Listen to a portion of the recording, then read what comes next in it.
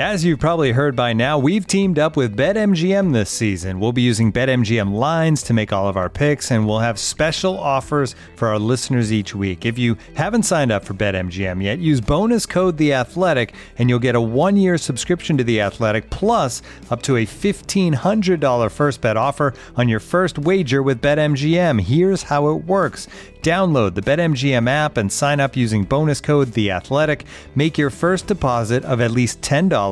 Place your first bet on any game and claim your voucher for a 1-year subscription to The Athletic. See BetMGM.com for terms. U.S. promotional offers not available in D.C., Mississippi, New York, Nevada, Ontario, or Puerto Rico. Gambling problem? Call 1-800-GAMBLER. Available in the U.S. Call 877-8-HOPE-NY or text HOPE-NY 467-369 in New York. Call 1-800-NEXT-STEP in Arizona. 1-800-327-5050 in Massachusetts. 1-800-BETS-OFF in Iowa. 1-800-270-7117 for confidential help in Michigan. 1-800-981-0023 in Puerto Rico. First bet offer for new customers only in partnership with Kansas Crossing Casino and Hotel.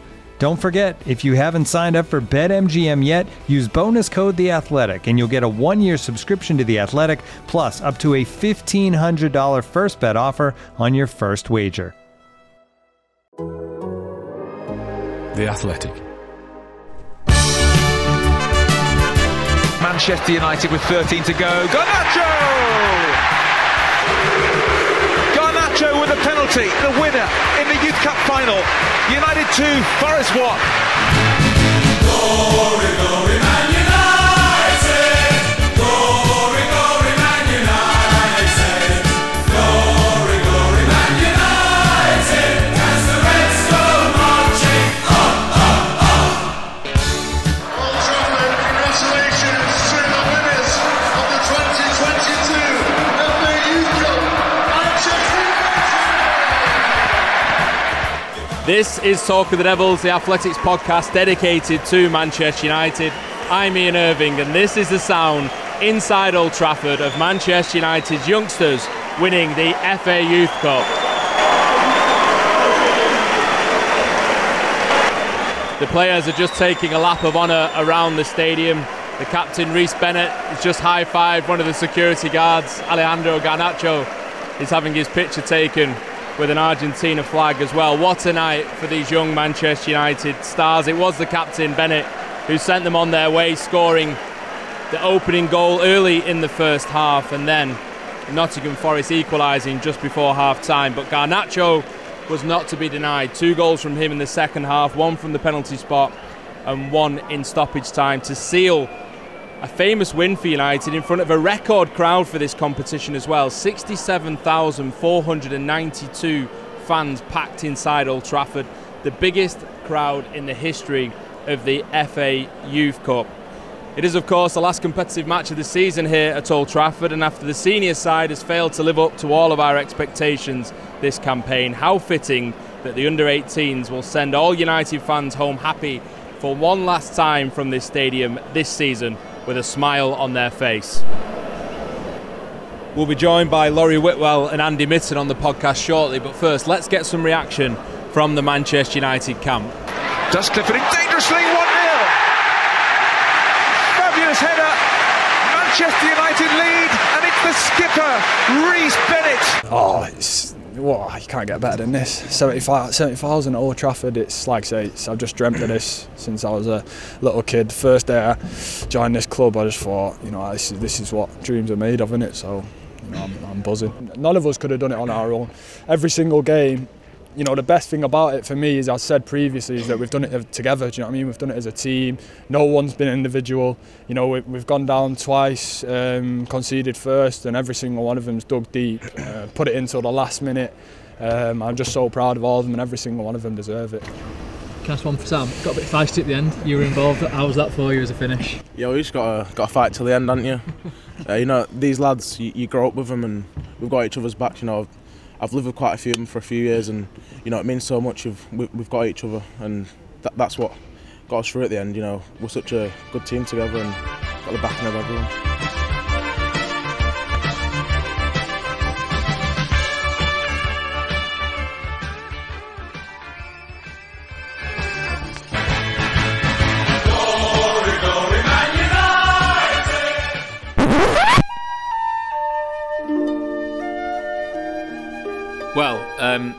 This is actually the second time that we've recorded the main section of the podcast, because this is my confession that it was my responsibility to record us last night when we were gathered outside Old Trafford between a programme stall and a burger van at midnight in the dark and cold of Manchester with a drink in hand, revelling in what was an absolutely brilliant atmosphere with input from families of the Manchester United players.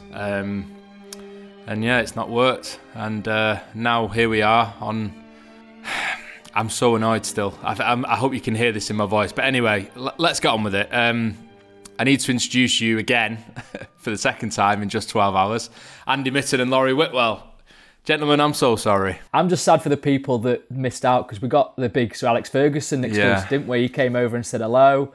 We had a nice chat with him as he was leaving the stadium. Ridiculous. We'll never hear that. I feel like it's going to be, you know, when black and white games from yesteryear, 1968 European Cup final has been brought back to Technicolor. I want this recording kept in future years. Maybe there's some technology that can bring it back to life and can show the people how good it was. Because it's fantastic, wasn't it? We had Andy chatting to Mark Gerardo's family. In his Karl Lagerfeld jacket, I remember it well. We had Rhys Bennett's grandma, I think it was, telling me, I know he's a nice lad, when I went over to her and said, we've just spoken to him, he's a lovely lad.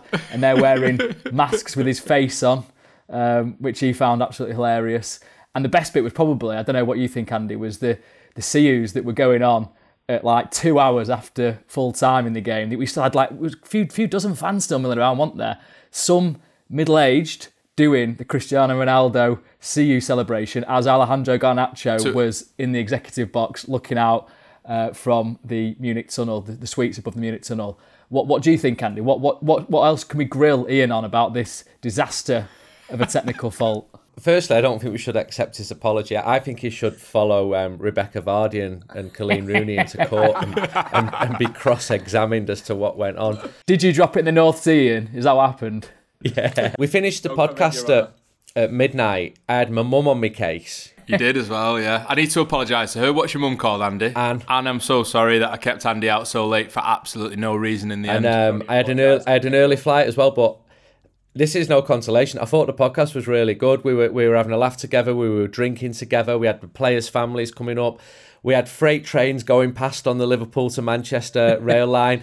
And Laurie had his little train spotters book, and he went, I've had that one. I caught that one at Wilmslow Station. I seen that one at Lime Street on my 17th birthday. And the players were in view. Everyone was buzzing because United had won the FA Youth Cup. You're right, I was talking to Mark Gerardo's family. Do you really want to know what I spoke to him about? So they're from Sabadell, just outside Barcelona. But it's known among very old people there as the Catalan Manchester because of links with the textile industry. And I learned that when I got sent there 10 years ago before the Barcelona-Manchester United game to write about sort of big Catalan cities. And Mark Gerardo's mother went, come here, and got his grandparents to come over. And one of them, yeah, it's true. And then the player came over. And he didn't have a clue about it. So they're probably thinking who was that proper oddball who came up to us whilst... But I like his jacket. Yeah, I liked some jacket. Where'd you get your jacket from, mate? That's really cool. And it was good, though, how Gerardo's grandma was infused talking to you, Andy, about Cottonopolis and all that sort of stuff. And obviously you had a grandma grilling you as well, Laurie, didn't you? Which seemed like quite nice poetry for us, to be fair, that you both had that.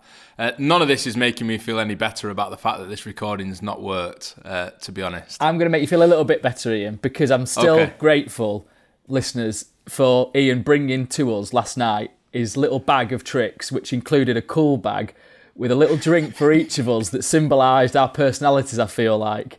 So he didn't tell us in advance that he was doing this, and he reached down and said, listen, lads, have a look in there. And it was just the perfect accompaniment to an enjoyable evening, wasn't it? And a sort of a nice way to end the season after a difficult few months. Yeah. Well, basically, we'd said that we would always do a podcast together in person before the end of the season. We hoped that it was going to be for a final for Manchester United's first team, so why not do it for the youth team? Andy had a can of Estrella, which he tells me is the working man's beer of Barcelona, so a man of simple taste gets a simple beer. That seemed perfect. And of course, Laurie got a knockoff. You can't be giving it out today, mate. You've got to be humble in this podcast.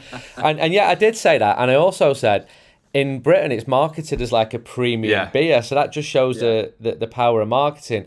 And you also said, well, why are you talking to Mark Gerardo's family? And one serious point I made was, when foreign players move to the city where I'm from, I like them to feel welcomed. I like them to feel a connection and to feel happy. And he actually spoke very good English, but it should be more than the football. And I obviously they're happy last night because they won, but most of them lads who played in that game, they're not going to make it at Manchester United. Let's be realistic. And I like their experience of living in Manchester to be as positive as possible. But again, you might think a stranger coming up to him and talking to him about the history of the town that they're from. Maybe slightly creepy, I don't know. But you're right, I probably shouldn't give it out anymore today, considering I was about to take the mick out of Laurie for his... I'll have it. Don't worry. Okay, I need to make you feel better, because when you rang me, I just dropped Andy off at his mum's house. She obviously called him late on, didn't she? Said, where's Andy? And I love how he thinks that he's an old person. He's not an old person, is he? He's still got his mum calling him up, saying, where are you? Give us 3 rings when you're safe. So I dropped him off and you called me up and said, Laurie. And I'm like, why is he so deflated? The recording's not worked. And we had like a little moment, didn't we? But so I don't mind. Listen, you come on, give it to me in here. Come on. Well, I was about to say, I'd talked about why I bought Andy the can of Estrella, and I bought you a can of, it was called Italian Spritz. It wasn't an Aperol Spritz, it was a knockoff sort of ideas of grandeur type cocktail in a can thing, which I thought was perfect for you and your personality as well. So there we go. I've done it now, haven't I? You nailed it, Ian. I enjoyed it very much. And it's a nice segue, the drinks, into my little quiz that I did on Instagram that a few people replied to, you being one of them. I was at a wedding in Spain at the weekend rather than watching events on the South Coast. I don't know if that game got cancelled or what happened to it. Yeah, what exactly. Let's move on. I was at a nice wedding, had a lovely time, and I had a little drink in my hand, and I put a picture on social media and said, what am I drinking then? You went for Benny and Hot, didn't you? Had to be, didn't it, really? I had a few saying Fanta and Coke, thank you for listening. A few saying Di Serrano. It was actually a vermouth, which apparently is a drink that they have over there, which is kind of red wine fortified, sweet anyway. So you were right with Miss Brits. Anything sweet, I go for. So I said I'd give a shout out to anyone that got it right. No one quite got it right, but Amir Singh, 91, said Martini Rosso, which is very similar. So I'll give you the credit. Yeah, okay. What was his name, sorry? Amar Singh, 91. Amar Singh, 91. Well done. You've won the quiz. I think we need to talk about the game as well, don't we? That was one thing we did talk quite a lot about last night. I thought it was just a brilliant old school Manchester United night, Andy. A real uplifting night, actually, after what's been not a very uplifting season. Crowd was amazing. 67,000, 6,000 Forest. Great to see Forest back at Old Trafford. It's been too long. Got a lot of respect for that club. Won the 2 European Cups. Managed by Warren Joyce, formerly of Manchester United. Big aggressive side. Ultra up for it. Fit. I think Manchester United had technically superior players, but it was by no means a given at all. United went ahead. Pretty bad mistake to lead to the equaliser. Another mistake, this time from an official, which led to Manchester United's second via a penalty, because there was a foul, but it was clearly outside the box, but there's no VAR at that level. And then Garnacho is probably the player we'll speak about more than most. He finished the game really, really strongly.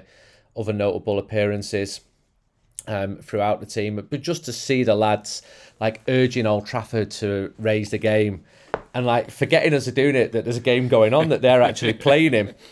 It just made me laugh because it was a real innocence, and I wouldn't say they got carried away with the occasion, but I think they were allowed to really enjoy it, and the way that they celebrated, and the Stretford End, the Red Army section had a big flag for the young players. It was a really great night. I enjoyed it thoroughly before, during, and after. I stood on St Matt Busby Way, and it was just great to see so many people smiling. And there are many people who will claim success for this. And 7 years ago, I wrote a very critical article about Manchester United's youth system. So it's come full circle since then. Some of those have departed, like Nicky Butt. Nick Cox is still there. He's been very important. Lots of the coaches have all chipped in, and the players themselves. And it's great that United have won the Youth Cup for the first time in 11 years. It's a record 12th FA Youth Cup. Chelsea were getting a bit too close for comfort. They've won it 10 times, I think. But that crowd, if you look at the crowd of the previous FA Youth Cup finals, the last one before COVID, just short of 4,000 between Manchester City and Liverpool. And that's not an unusual crowd. The bigger clubs tend to have far bigger crowds. I'm not saying that Manchester City and Liverpool are small clubs here, by the way, but 67,000 just blew everything out the water. You had a great start, though, Andy, as well last night, didn't you? You say it was the biggest crowd that a Nottingham Forest team had played in front of since when? Since the League Cup final in 1992 against Manchester United. That's ridiculous. Yeah, because Old Trafford, when Forest last played there, not gone above 60,000 because it was still being redeveloped. Back to the days when Old Trafford was redeveloped, a little dig there. And Forest have been in the Championship and down to the third level, I think, at one point. So yeah, it's a mad statistic, but yeah, another stat that we're going to repeat as well is the idea that a player from each of the FA Youth Cup winning teams has gone on to make more than 50 appearances, or at least 50 appearances for the first team. That was a stat that was one of the journalists had that last night, Laurie. I think I've seen Rob Dawson tweeting it. Was it Samuel Luckhurst? I think he said had the tweet as well, or had the stat. Sorry, last night, but. From that team then, Laurie, last night, who is the one that impressed you the most, if it's fair to pick out just one? Yeah, it's always difficult, isn't it? And fair to Nick Cox, after the game, we were on pitch side, weren't we? It was great being pitch side, sort of seeing all the interaction between the families. And he made the point that, listen, it's not a linear kind of journey. You might get someone who's on the bench who actually, makes his debut first or has a long-standing association. Equally, it's hard to overlook the guy that's been starring throughout this competition, Alejandro Garnacho, who's already made his debut. Perhaps ahead of time, perhaps in a situation where you've got somebody given a chance because the situation with the first team isn't great, and it's nice to give him a little taste of first team action before the season ends. But I think he just looks like somebody who is ready for this. I mean, that was one of the things that you had. 67,452, I think it was. Incredible crowd. 92, sorry. I've done 40 people out of it there. And but he absolutely embraced it, didn't he? The celebration, the Cristiano Ronaldo one, and then taking his shirt off. He wasn't cowed by the experience. And I think it's a real gauge of whether a player can be a professional footballer. No 17-year-old usually plays in front of that bigger crowd. Go and see what you're made of, and he kind of played till the end. He's got that speed endurance, hasn't he? He's got that little bit of X factor. As long as he keeps the balance right between, knowing you've got that confidence to go and do it and not becoming arrogant with it and picking the passes at the right time when he needs to, I think he's got a really good chance. Yeah, sometimes with young players, you just get a sense that there's more to come from them. And being up close to Garnacho last night and looking at the way he behaved in that environment, the way he embraced the idea of playing in front of 76,000 fans. By no means was he the only player to do this, but he looked like he was really enjoying the occasion and being on the pitch at the end with an Argentina flag tied around his neck, hearing the chant Viva Garnacho from the Stretford end and throwing his hands in the air to say louder, louder, louder. Argentina was coming out. He just looked like he was having the time of his life, and you could see that very naturally how he'd continue with that. He wasn't the only one, though, Andy, was he, who stood out last night? Laurie's written about 5 different players who caught the eye. That piece on The Athletic now, he finished that after recording that late night podcast that will forever be forgotten now.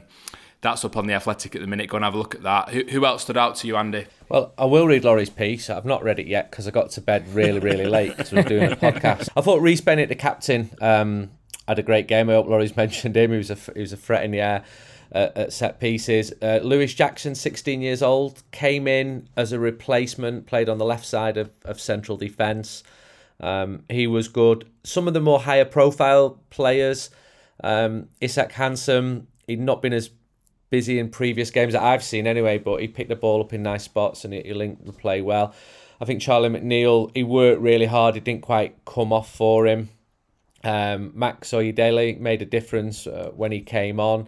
So they were some of the names who I took notice of, and I'd be delighted if 2 of them made it as first team players. Bit sorry for Anthony Elanga that he sort of misses out on a trophy because he's been so good and come up through the system. Just encouraging that they've got through, they've won the competition, and that lifts everybody around Carrington. The 16-year-olds now, we'll look at them and think, we hope to emulate that. And hopefully you get this virtuous circle where competition is thriving. And that always happened with the great Manchester United youth teams of old. I'd like to see Erik ten Hag's view on some of them, whether he takes some of them on the pre-season tour to Thailand, to Australia, but they've all done themselves massive favours by winning that competition. Yeah, we should say congratulations to Erik ten Hag at this point as well, of course. They were confirmed as champions of the Eredivisie, Ajax, last night with a 5-0 victory over Heerenveen. While we were at Old Trafford, Andy was getting messages from a friend over in Amsterdam of some of the scenes over there as well. It looked absolutely brilliant. So it's good that he's ending there on a high to bring that boost and confidence to Old Trafford, because he's got a lot of work to do to repeat those scenes in Manchester, certainly. One part of all of that last night that I really enjoyed, Laurie, was listening to Sam Murray talk about the fact that he's stood with the Red Army this season in Old Trafford, supporting the first team. He's travelled to away games as well to do exactly the same. Sam Mather is another one who's done the same. You've written about it in your piece too. To hear him say that he's done that this year, even this week, I think, and now he's on the pitch being supported by that same section, felt like a really special moment for the club to have a young lad who supports the team on the pitch, playing for the team, and winning a trophy in front of a section that he's stood in this season. Just is what it's all about in a sense, isn't it? Pretty surreal, really. I mean, I think it's great that you can have those stories in football, and the fact that hopefully that means that if he is to make it, he's got that understanding. I mean, he said that after the game, I know what it's like to stand on the terraces. So you kind of feel like football's about connections and having an emotional attachment with what you're watching, and hopefully that would strengthen that bond. There's actually another lad, Finn McAllister, who's in United's under-16s. Apparently he goes home and away as well. Looks like a Brandon Williams lookalike, who's another one that, understands what it is to be a Manchester United fan. So I think that is a sweet moment, and I think they all did. I mean, Sam Murray in particular, he enjoyed the feistiness of the way the match ended. There was a bit of edge at the end, wasn't there? Bit of kick-off after that second kick-off, and Dan Gore got stuck in. He's a little one in midfield who reminds me a little bit of Paul Scholes, the way he kind of gets on the ball. I'm not sort of giving him too much hype there, hopefully, but he also can put it about, and he sort of seemed to enjoy the kind of rivalry, and the players seem to feed off the atmosphere rather than, like I say, be, I guess, a bit nerved by it. I mean, Kobbie Mainoo's another one that I would just throw into the mix. I think he's always looked quite assured in midfield for United from Stockport. Seems to be really good at manipulating the ball, so he's another one that I think I picked out. But yeah, in general, I just sort of felt it was a really pleasing performance, and it's only one step, isn't it? It's the FA Youth Cup. It's it can't be the end of the journey. It can't be something that United celebrate until the end of time. And remember that time we won the 22 FA Youth Cup. It needs to be a platform for first team development. But as a particular night, especially at the end of this season, I think it was one to be savoured. Right, Andy, I'm going to let you go because you need to go and pick your children up from school, and I also don't want to now be responsible for your children being stood at the school gates and not being picked up when I've kept your mum up late. So I'm going to let you go, but thank you very much for doing this for the second time. Thanks, everybody. Cheers, Andy. Looking for an assist with your credit card but can't get a hold of anyone? Luckily, with 24/7 US-based live customer service from Discover, everyone has the option to talk to a real person anytime, day or night. Yep. You heard that right. You can talk to a real human in customer service at any time. Sounds like a real game changer if you ask us. Make the right call and get the service you deserve with Discover. Limitations apply. See terms at discover.com/creditcard. This episode is brought to you by Michelob Ultra, the official beer sponsor of the NBA. Want to get closer to the game than ever before? Michelob Ultra Courtside is giving fans the chance to win exclusive NBA prizes and experiences like official gear, courtside seats to an NBA game, and more. Head over to MichelobUltra.com/courtside to learn more. Hey, it's Kaylee Cuoco for Priceline. Ready to go to your happy place for a happy price? Well, why didn't you say so? Just download the Priceline app right now and save up to 60% on hotels. So whether it's Cousin Kevin's Kazoo Concert in Kansas City, go Kevin, or Becky's Bachelorette Bash in Bermuda, you never have to miss a trip ever again. So download the Priceline app today. Your savings are waiting. Go to your happy place for a happy price. Go to your happy price, Priceline.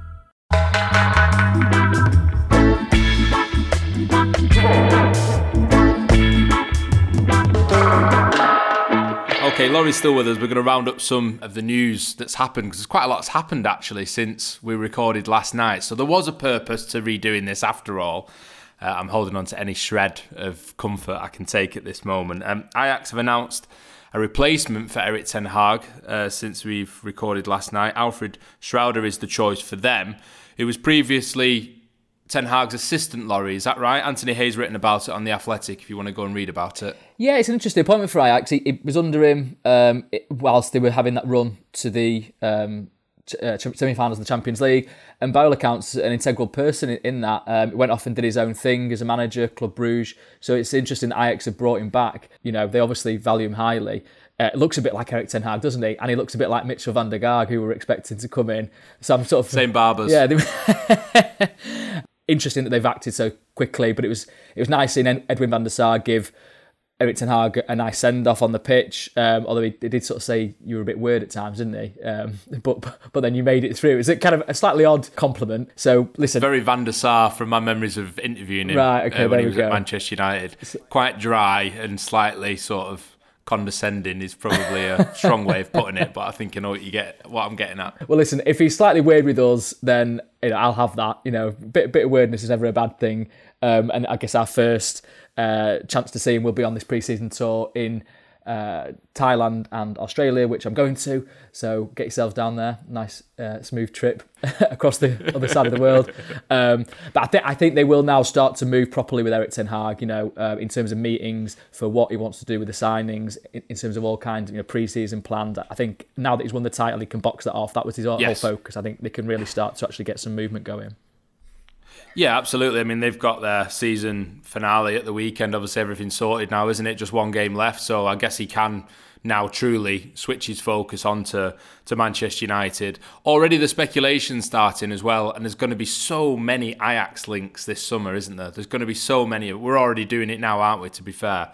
Frenkie de Jong is a name that's been linked with Manchester United already. There's a big piece on Barcelona's dilemma on The Athletic. Again, something else which has happened since we recorded last night from Dermot Corrigan. Are United interested, Laurie? What do you think is him as a choice? Obviously, he was at Ajax under Ten Hag when they had that brilliant run to the semi-final of the Champions League in 2019, and it's not worked out perfectly for him at the new camp, has it? Yeah, it seemed like an interesting set of versions of what's happened in Barcelona, and Dermot Corrigan's done a really good piece, as you mentioned, just sort of having a look at that. Do Barcelona want to sell him? Do Barcelona need to sell him? Is Xavi's view of this an integral part? I think what we can say with certainty is that United are interested. I think he's been on their sort of radar for a while, even before Erik ten Hag, but Erik ten Hag is somebody that really rates Frenkie de Jong and would have him at Manchester United, and clearly central midfield is somewhere that United need to strengthen, and it might even be the priority for Erik ten Hag over a centre forward striker, which we know we've discussed in terms of talks over Darwin Núñez, for example, and perhaps others. I would keep an eye on it. It's a debatable one. There's sort of conflicting reports over whether the player himself is interested. I was speaking to Dermot about this, and he was saying that there's an idea that he's not necessarily enamoured with coming to a team without Champions League football, which I suppose you can sort of expect. But then again, if United are offering him an opportunity to play regularly under a manager that he knows well, at a stadium that is huge, and okay, the new camp's kind of big as well, but the lure of Manchester United is still sort of there for a lot of players. I think that it's one to watch, I would say. Yeah, and he details in the piece, Dermot, as well about the financial struggles, the ongoing financial struggles of Barcelona, which I guess could well be a consideration for them this summer, and maybe something that Manchester United can take advantage of, possibly. The speculation won't stop there. There'll be plenty more names, which of course we'll talk about as time passes on Talk of the Devils. But one other thing we need to mention before we go, Laurie, are the changes at the club, which are only continuing. We understand there's more on the way, but for the minute, you've reported about... Hang on a minute, I need to get this right because not everyone does, apparently. Chief Strategy Officer of Manchester United has departed, Laurie. What are you laughing at? Are you having another pop at me on a podcast that we've had to re-record because of your technical dilemmas? Right. I've had to come out swinging today, haven't I? I like it. You're on the ropes and you've landed a few haymakers.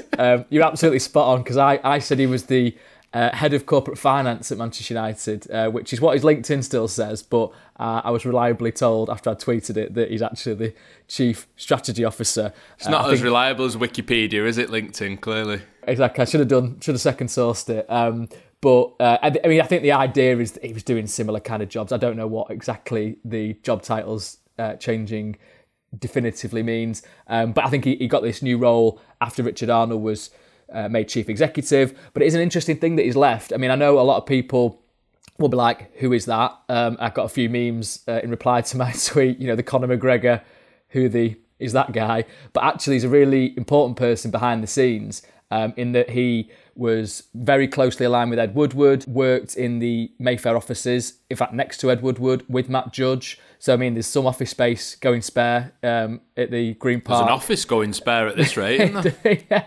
It's a nice office as well. I've been there. It's, sort of gold sort of label on the gold plaque on the door, and then you go up the lift and it's kind of like all dressed out, in kind of like oak panels, a bit like Old Trafford actually. I think that's what they kind of tried to sell it as. So when people come, it's where they do the commercial deals really, and they do quite a lot of football talks actually, and that's something to be debated really. Should they be doing those kind of things in London? Should they be really doing them in Old Trafford at Carrington, showing them the places firsthand? That's actually something that Richard Arnold is going to be doing. He's based in Old Trafford. John Murtagh based at Carrington. So, you've got a bit more of a power swing to Manchester, which I think is the right thing. But that being said, Herman Teixeira was highly regarded, nice guy, important in United's links with the European Club Association on broadcast rights. So it's another sort of gap for them to fill. I mean, again, it might not be that fans look at this and think, that's a good thing, change is happening, change needs to happen, but still it's a role that then needs somebody to fill, and they will be looking for a new chief strategy officer. So it's change, and I think he decided to step away because of Ed Woodward going, felt like it was a natural point at which to leave the club after 10 years. At the same time, did he want to become chief executive? I think that's probably a question, that he could answer, but there's some suggestion that perhaps that was a job that he wanted to do, and maybe, not getting it is therefore a reason to go and think, actually, I'd rather get some, enhanced executive responsibilities elsewhere. So I'm sure we'll see him pop up in the world of football finance as time goes on. But yeah, as you say, there's changes happening, and we expect more to come as well. Okay, if you want to read about the latest changes at Old Trafford, of course, go and have a look at Laurie's piece on The Athletic right now. And remember, you can subscribe to The Athletic for just £1 a month for the first 6 months. Just go to theathletic.com/Man United pod. You get full access to all our great writing and ad-free versions of all The Athletic's podcasts, including this one. That's theathletic.com/Man United pod. Sign up now. Well, Laurie, it was good to do this a second time around, wasn't it? Always better the second time, said no one ever. Thank you all, you at home, for listening as always. We'll be back on Talk of the Devils at the start of next week to preview United's last match of the season against Crystal Palace, and also round up, of course, all the news at Manchester United, which at the minute you just can't take your eyes off. The last 12 hours has shown us that, if nothing else. But thank you for your company as always. Cheers to Laurie and Andy, and we'll see you on the next one. Bye-bye. The Athletic.